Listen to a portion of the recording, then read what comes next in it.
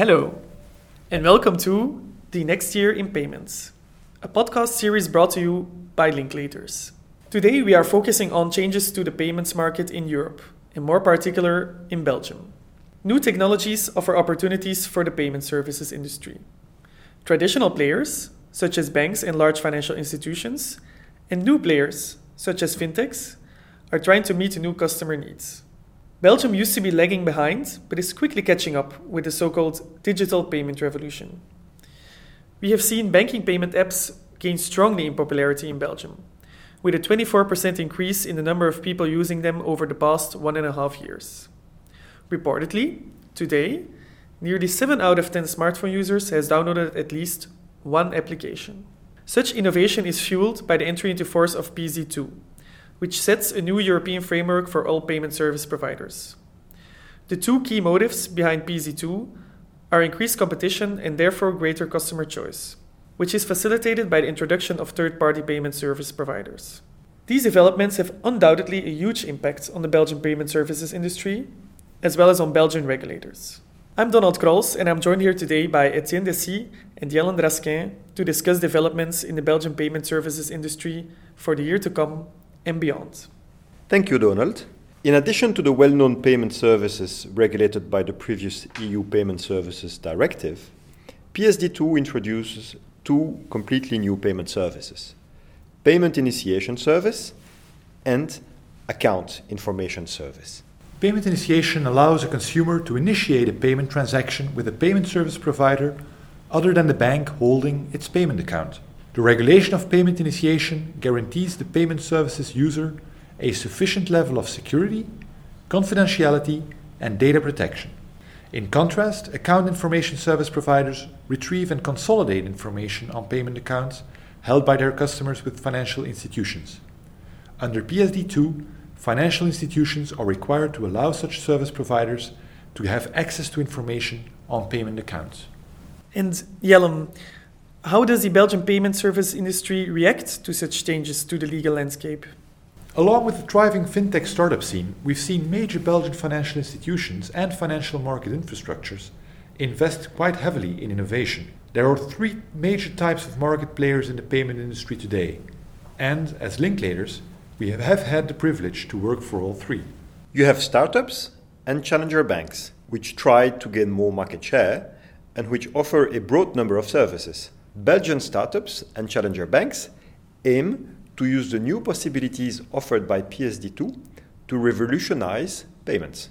At the core of the business model of many of such new players is data collection. This business model requires a good regulatory response.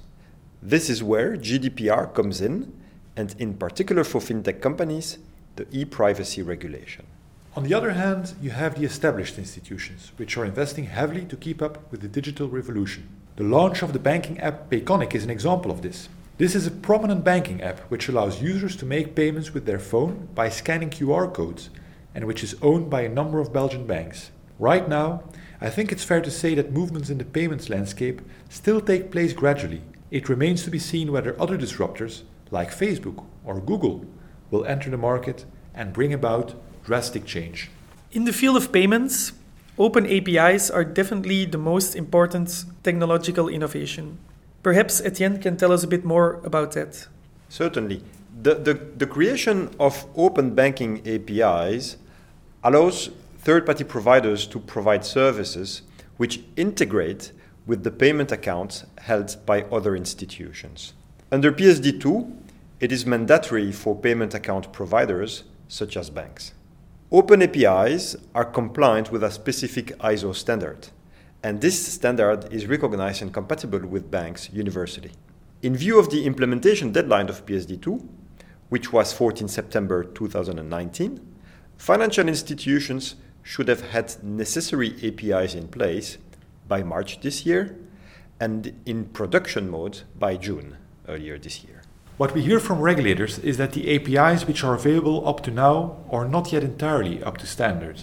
While nearly all banks have established sandbox environments, the integration of third-party companies with bank APIs requires further progress. We expect increased regulatory attention to APIs in the year to come to ensure interoperability and compliance by established payment institutions with PSD2. Another legal innovation which may cause implementation issues are the new requirements for authenticating online payments introduced by PSD2, known as strong customer authentication. Yes, that's definitely right. SCA is extremely important, which is why we have devoted a dedicated podcast to this topic. Strong customer authentication aims to increase the security of payments and reduce the risk of fraud. Following an EBA opinion on the elements of strong customer authentication under PSD2, the National Bank of Belgium announced that it will postpone enforcement to allow coordination among industry stakeholders. While payment service providers not complying with the SCA requirements after 14 September 2019 are strictly speaking in breach of the law, they benefit from this regulatory forbearance, provided that they follow a migration plan which is yet to be published by the NBB. The ABA has set the final deadline for full compliance to 31st of December 2020. It is my understanding that Belgian regulators generally try to encourage innovation in the financial sector. That's correct. Generally, both the NBB and the FSMA are open to innovation in the financial sector, and certain dedicated operational teams have been reinforced with tech-savvy profiles. The NBB and the FSMA have created a common dedicated contact point for Fintech. Fintechs are welcome to contact the regulators through this medium, and the regulators have committed to answer their queries within 3 business days. This can be seen as a kind of soundbox instead of the sandbox like you have in the UK.